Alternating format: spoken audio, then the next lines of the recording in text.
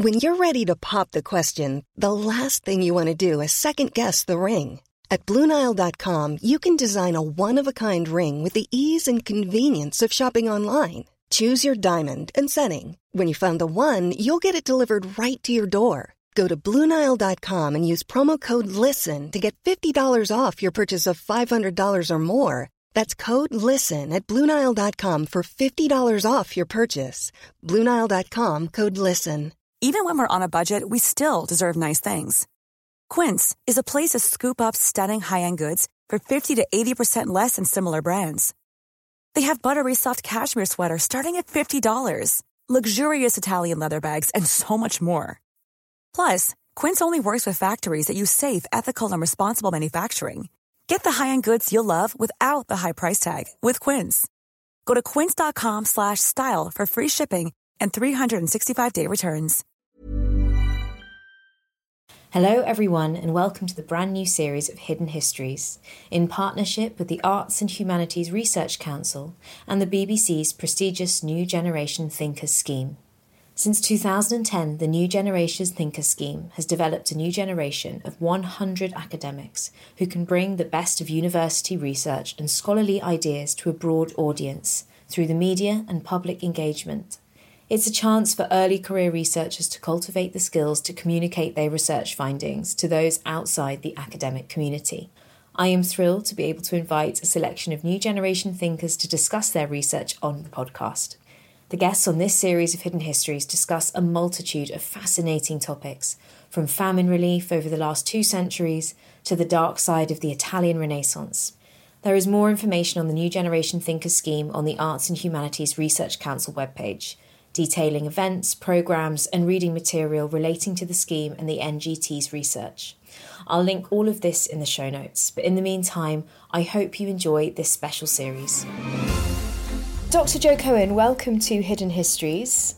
It's lovely to be here. Thanks for having me, Helen. So your subject, you look at consumption, capitalism, patriotism in the US and how affluence and consumerism has shaped the history of the United States, especially in the 19th century. So how can we look at consumer culture to try and understand the emotions of people living in 19th century America? That's a great question. Well, I think that Americans in the 19th century are facing a rapidly changing world when it comes to consumer culture. This is a world, particularly for Americans who are living in New York and Boston and Philadelphia, where the goods that they can buy are just changing, year to year, proliferating in their homes, in their urban spaces. And it just offers them up a totally new way to engage with the world in some ways. In terms of engaging with patriotism, it offers a really wonderful way, and particularly in 1861, when the American Civil War breaks out, they're suddenly confronted with huge numbers of ways in which they can express their patriotism, which they absolutely understand as an emotion, a really sort of deeply felt sentiment. They can engage with that sentiment through this plethora of new goods, and whether that is, stationery, or some women like to buy United States, kind of stars and stripes, cuffs and collars to put on their dresses, or bonnets and ribbons, or making flags.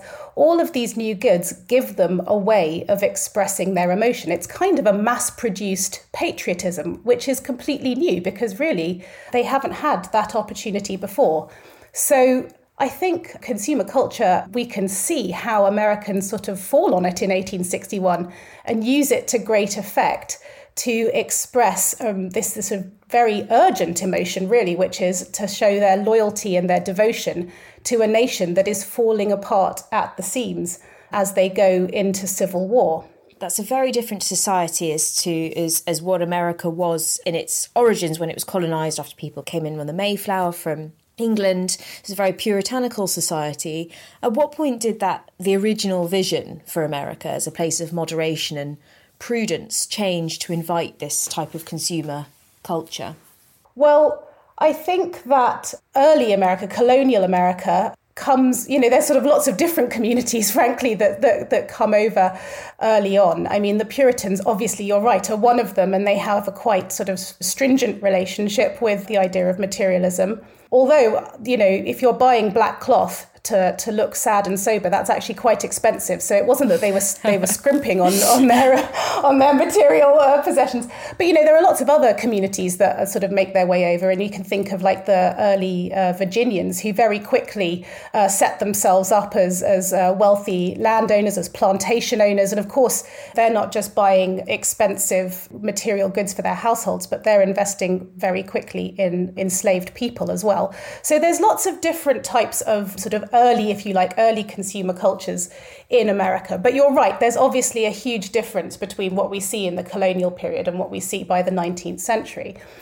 I think it's interesting to think about that trajectory if we look kind of briefly at the American Revolution. I mean, this was a revolution that in some ways was founded on the power of the boycott, wasn't it? Everyone's dumping tea in the harbor, and American women are declaiming that they'd rather wear homespun rather than buy British goods.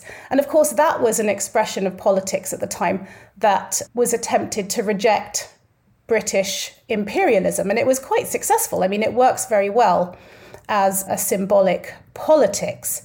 But it's probably fair to say that it's not totally popular. And if we look immediately after the revolution, people are quite interested in buying imported goods again, and it doesn't last all that long. And I think part of that is because those mass-produced goods that we're talking about in the 19th century aren't as widely available. So I think that's making a bit of a difference to how people express their politics. You mentioned briefly the slave trade and the export of people. How did the slave trade change attitudes to wealth and consumerism in America? And what sort of emotions were tied to that? I think, obviously Americans who own who are enslavers, who own slaves, have a really complicated relationship, unsurprisingly, with the slaves that they purchase. On the one hand, enslaved people are the most valuable form of property that exists in America on the eve of the Civil War. Their dollar value, if you like, is more than all of the value of banks, factories, and I think it's railroads combined on the eve of the Civil War. So this is an immensely... Really? Yeah. See, I had no idea it was that lucrative, and I suppose you could say an industry. Yes, well, I think you should call it an industry. I think that's absolutely how many, enslavers think about it. And it functions as an industry in many disturbing ways. There's a clear, after the end of the Atlantic slave trade, there is a growing internal slave trade where whole states kind of start organizing their industry around sending slaves into the Deep South. And this is not just a Southern industry. New York, for example, is deeply enmeshed in this industry. They are the people who insure enslaved lives, with, of course, the difference being that, if you have life insurance for a slave, it's the owner who gets the insurance money when the enslaved person dies. It is the New Yorkers who are shipping all of the sort of slave-produced cotton back to Britain and sort of being part of that transatlantic trade that makes slavery profitable. And on plantations, we can see in plantation manuals and magazines like DeBow's Review, for example, which was a really popular magazine to help sort of Southern planters get the most out of their plantation. Tips on what they would call slave management and plantation management, and it's very calculating. So in one ways, this is absolutely an industry, and it's a very capitalist industry. In fact, some historians would argue it's the absolute vanguard of modern capitalism. On the other hand, and you asked me about how does an enslaver have an emotional attachment to their slave? I mean, this is deeply controversial, and it's very difficult to pull apart, because we have to ask ourselves, when enslavers write about their slaves, how are they imagining themselves? They often imagine themselves as paternal, benevolent slaveholders, but were, the evidence shows they most often weren't. And yet, and this is the bit that I find interesting, and I'm sort of researching at the moment, when enslaved people ran away, and when they made it out of the South and into sort of northern urban centres like Boston, for example, enslavers would pursue them and try and get them back. This is the famous story of Uncle Tom's Cabin, for example, and how the Anthony Burns trial is the actual sort of real case where enslavers would pursue their slave property into the North. But what's interesting about this is that occasionally abolitionist societies would say, okay, you've found your piece of property. Let us buy this piece of property off you at market price. And enslavers would say no. And that's interesting, isn't it? Because if this is really just a sort of an industry and it's a sort of capitalist marketplace where, the value is set at market price, then why were those enslavers refusing to be compensated for, market price for their slave property?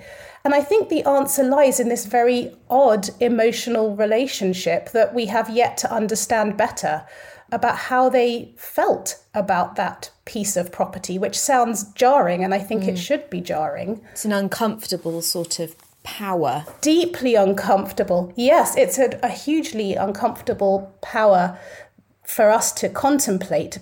But for the enslavers, there's clearly an emotional attachment to that piece of property that runs so deep that they are willing to throw off that sort of profit maximizing, shall we say, rational part of themselves that sort of drove their business forward. So I think there's a lot more we need to figure out about the relationship between capitalism and emotional attachments, particularly to property and to what people bought and sold and how they related to the things that sort of the material. Of course, the slave was, not a material thing, but the material things in their lives. And obviously the slave, the end of the abolition movement sparked the Civil War. It's a large part of it.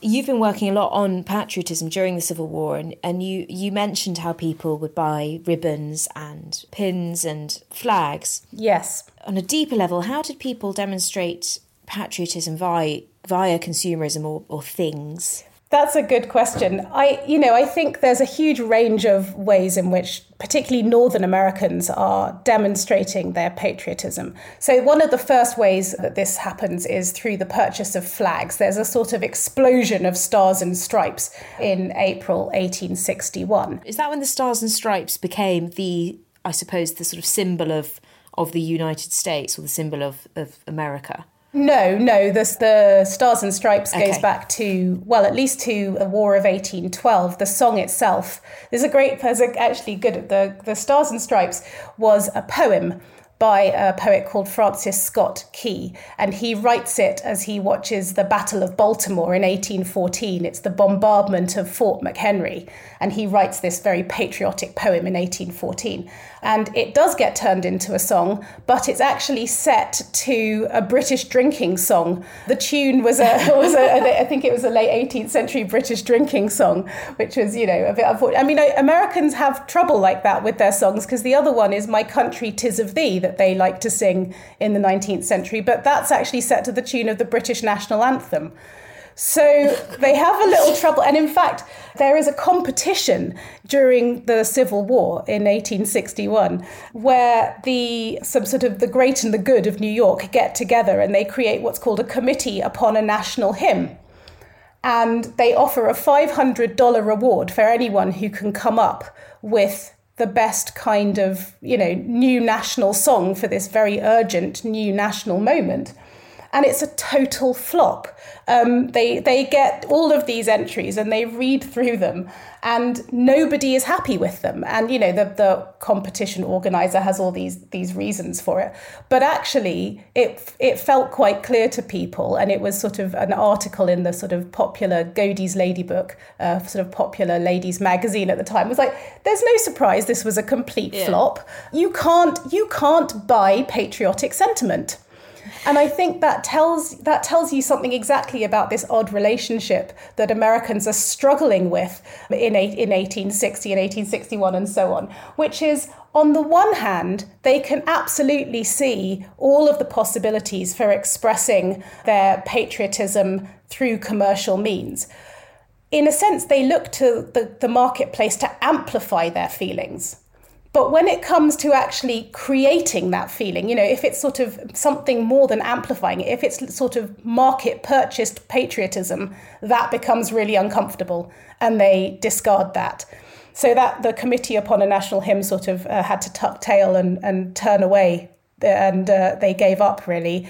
And instead, John Brown's Body becomes the sort of rousing chorus that everybody sort of sings, particularly in the Civil War, which actually had abolitionist roots. So that served a better purpose in the end. And you mentioned flags. So obviously, yes, because it's the Civil War, how did the flag change for either side? The Union is largely represented by northern states. There are a few that sort of sit on the border of the South, but it's largely the northern states. The Confederacy is the South and the slave South, and they create their own nation. And in doing that, they also create their own flag. But there's quite a lot of flags, as it were, fluttering around at the time. Every state has its own flag. Every regiment has its own flag. So there are a lot of sort of different colours fluttering about, as it were. But it's definitely clear that in April 1861, the Union turns to the Stars and Stripes as the flag that they want to fly.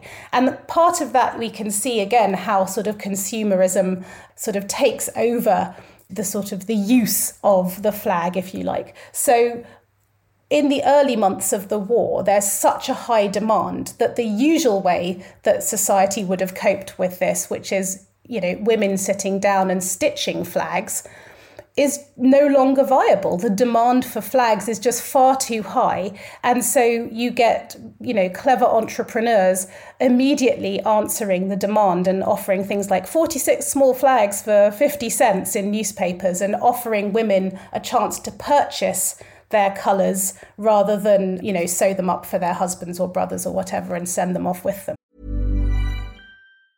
Normally, being a little extra might be a bit much, but not when it comes to healthcare. That's why United Healthcare's Health Protector Guard fixed indemnity insurance plans, underwritten by Golden Rule Insurance Company, supplement your primary plan so you manage out-of-pocket costs. Learn more at UH1.com. Ready to pop the question? The jewelers at BlueNile.com have got sparkle down to a science with beautiful lab-grown diamonds worthy of your most brilliant moments. Their lab-grown diamonds are independently graded and guaranteed identical to natural diamonds, and they're ready to ship to your door. Go to BlueNile.com and use promo code LISTEN to get $50 off your purchase of $500 or more. That's code LISTEN at BlueNile.com for $50 off. BlueNile.com, code LISTEN. There's never been a faster or easier way to start your weight loss journey than with PlushCare. PlushCare accepts most insurance plans and gives you online access to board-certified physicians who can prescribe FDA-approved weight loss medications like Wegovy and Zepbound for those who qualify. Take charge of your health and speak with a board-certified physician about a weight loss plan that's right for you. Get started today at plushcare.com/weight-loss. That's plushcare.com/weight-loss. plushcare.com/weight-loss. Do you find that the Confederates were pushing harder for this sort of, commercial propaganda because they were trying to create more of an identity, like a national identity, or do you think that it was quite equal? I think the Confederates run into trouble early on because so much of what's being produced, commercially produced, is centred in the North. I mentioned DeBow's Review earlier, this magazine that planters would read to improve their sort of slave plantations. Well, it's printed in New York because that's where the publishing houses were, that's where the printers were. A lot of the, sort of smaller manufacturers and so on, they are centred in the North. So Southern patriotism has to look a little bit different. And early on, they're coping with massive unrest, as well as the sort of mainstay of their economy, which is the cotton plantation, of course, is disrupted. And as the war goes on, it's disrupted by enslaved people running away and abandoning their labour. So they have a set of problems that, the North is not facing. And, in addition, the South is then blockaded by Union forces, so they have even fewer material resources. So I think their patriotism had to look different in that regard because they don't have access to those kinds of consumer goods. But that said, they don't ignore the problem of patriotism at all. They are struggling with it, though, because part of their argument for why they should be going to war was about states' rights. And the states themselves commanded the loyalty of many of their fighting men. So one of the other big problems the Confederacy faces is that as the war drags on, people, are deserting. And part of that is because they're like, well, I thought I was fighting to protect my hearth and home, but it doesn't look like that anymore. It looks like I'm fighting to protect some plantation owner's hearth and home in a state that's miles from my own. And so I'm out of here. So they have, I think, a different and more complex relationship with patriotism. What was the relationship between patriotism and the emotional aspect of spending? So, was there a sense of, was there a mood of sort of money and spending and this commercialism muddying the cause, or was it like for like? Was it just a necessity? No, I think you're right. It is absolutely troubling to Northern Americans that they can spend money to express what should have been such a sort of pure and unadulterated emotion. In fact, early on in the war, you get a lot of, preachers, for example, saying, oh, it's this crass materialism that's going to be our undoing. We need a strong, unsullied patriotism, and that cannot be bought. It's commercialism and materialism that has sort of vitiated our spirits. And so there's great distrust, I think, about what the commercial successes of the North might mean for Northern patriotism and whether their patriotism will be enough to sustain the Union throughout the war. But at the same time, over the course of the 19th century, the federal government has learned that it can raise important money for the nation through tariffs, through essentially taxing consumer spending. So there's a real tension, even as the war breaks out, over what the role of the consumer ought to be. And again, that takes us back to the revolution, because during the revolution, Americans had a very different relationship to consumption because of its setting within an imperial economy. Now, as a national economy in 1861, that's a very different set of questions. And the federal government certainly has seen over the 19th century just how powerful consumer spending can be in terms of raising monies. And in fact, as the war breaks out, tariffs is really the only way the federal government knows to raise money. They don't have an income tax yet. They don't have, a huge state bureaucracy that can levy taxes all that easily. In fact, the biggest part of the state is the customs house. So, they realize early on that consumers in the Civil War are going to be useful in terms of raising money for the Union cause. And yet there's this anxiety that, oh my gosh, if we spend too much money or we try and buy our patriotism, it's not going to be a powerful enough feeling to get us through this war. Yet the role of the consumer became all the more important in the development of America's economy. So in the late 19th century, was that around the time of the rise of the department store? Yes. So after the Civil War, we see, consumer culture take on sort of ever greater strides. And we see it in things like, yes, the department store, Wanamaker's in Philadelphia, Macy's in New York. This is the era of the classic department store. I think we've sort of probably witnessed its decline now. But this is the moment when, A.T. Stewart is the first person to build a department store as we'd understand it. That's in New York. And that is before the Civil War, but it really sort of comes on in leaps and bounds after the Civil War. It's also the era in which we see the development of things like national catalogues, like the Sears Roebuck catalogue, for example, where people can sort of have these, booklets sent to their home, and suddenly they're leafing through mass-produced goods that they can buy and be the same as anybody else in the country. So I think after the Civil War, we see a sort of the intensification of consumer culture networks, and it unifies the country. I wouldn't say it's the only thing that unifies the country after the Civil War, but it certainly does, bring people into a realization that they can buy the same things as, anybody else across this vast country.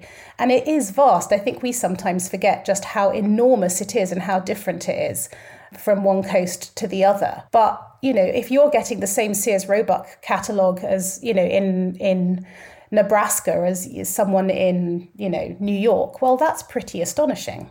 Yeah.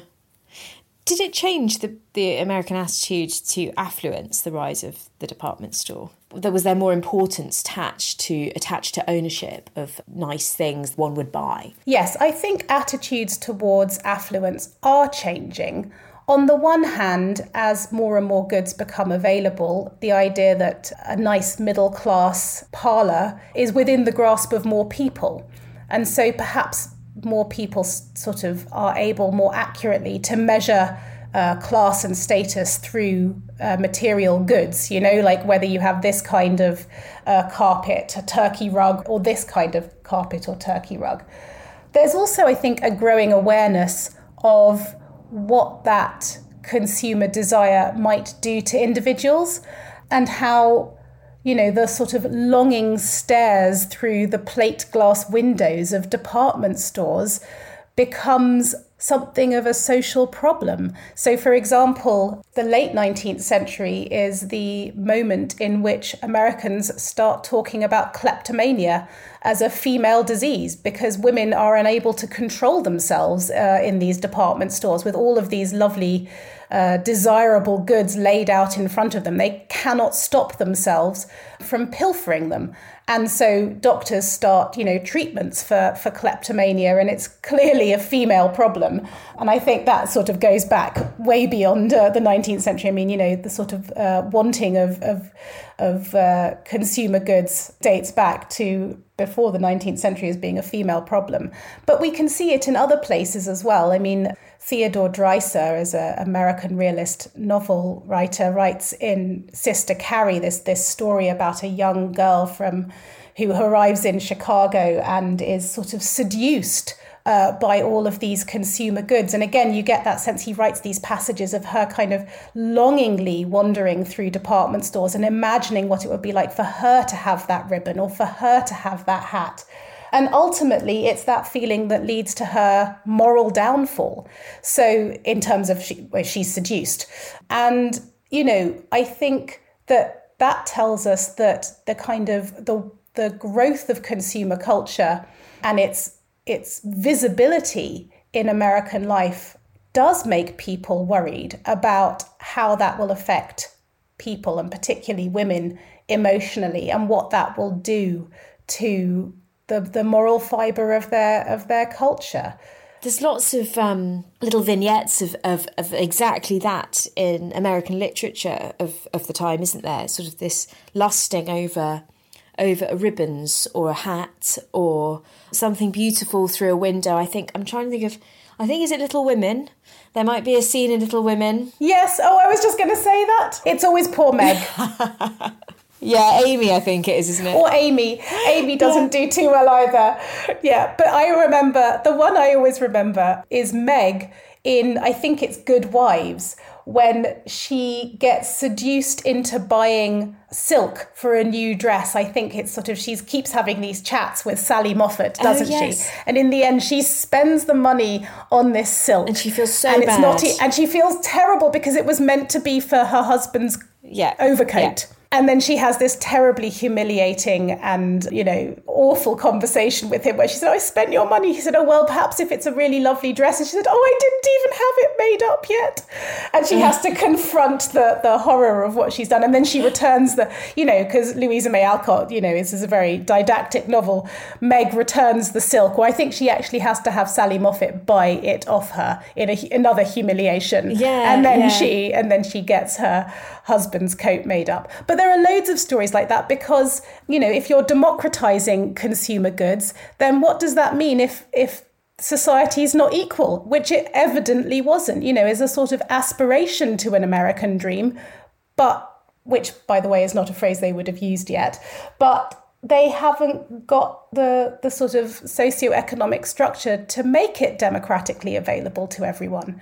And there's increasing worries about the wealth gap. I mean, as we move into the Gilded Age, they are aware, as we are today, of the increasing wealth gap that exists and the kind of riches that some people can enjoy and the terrible poverty in which others exist. Jo, where can people read more about this? You've written we've written one book that deals with particularly this, and you have a few articles as well, which I'll make sure that I link in the podcast episode for people to find. But where can people find you and read a bit more? I'm on Twitter. My handle's @HistorianJo. And yes, I'm working on a book about the relationship between capitalism and emotions at the moment. And I'm looking at some of the stories we've been talking about today, the way in which people's ideas about value are being challenged by the marketplace, even as they sort of try and think about what it means to value something, outside of the marketplace. Like, how do you get away from this valuation of dollars and cents, and what do you do with the feelings that you have about the things that you've lost, the things that you want, about what might be priceless, which is a sort of 19th century invention, or what is a labor of love, also another 19th century invention. So I'm working on a book about that, and I'm on Twitter. But you had something published in 2017, is that right, or am I? No, that's right, yeah. So then my book in 2017 was called Luxurious Citizens, The Politics of 19th Century Consumption. And that looks at how Americans went from being a nation of boycotters who seemed quite averse to consumption to embracing it by the American Civil War as something that would be absolutely key to their national power. And yes, as you said, this what we've been chatting about today, the patriotism and consumption in the Civil War, was an article I published last year in the Journal of Civil War History. And I also published an article a couple of years ago in the Winterthur Portfolio, which looks at sort of the rise of American advertising and how consumption was cast as a pleasure rather than as a duty in the 1840s. Great. Well, I look forward to your new book. Thank you so much for coming on Hidden Histories. Thank you so much for having me. It's been so much fun.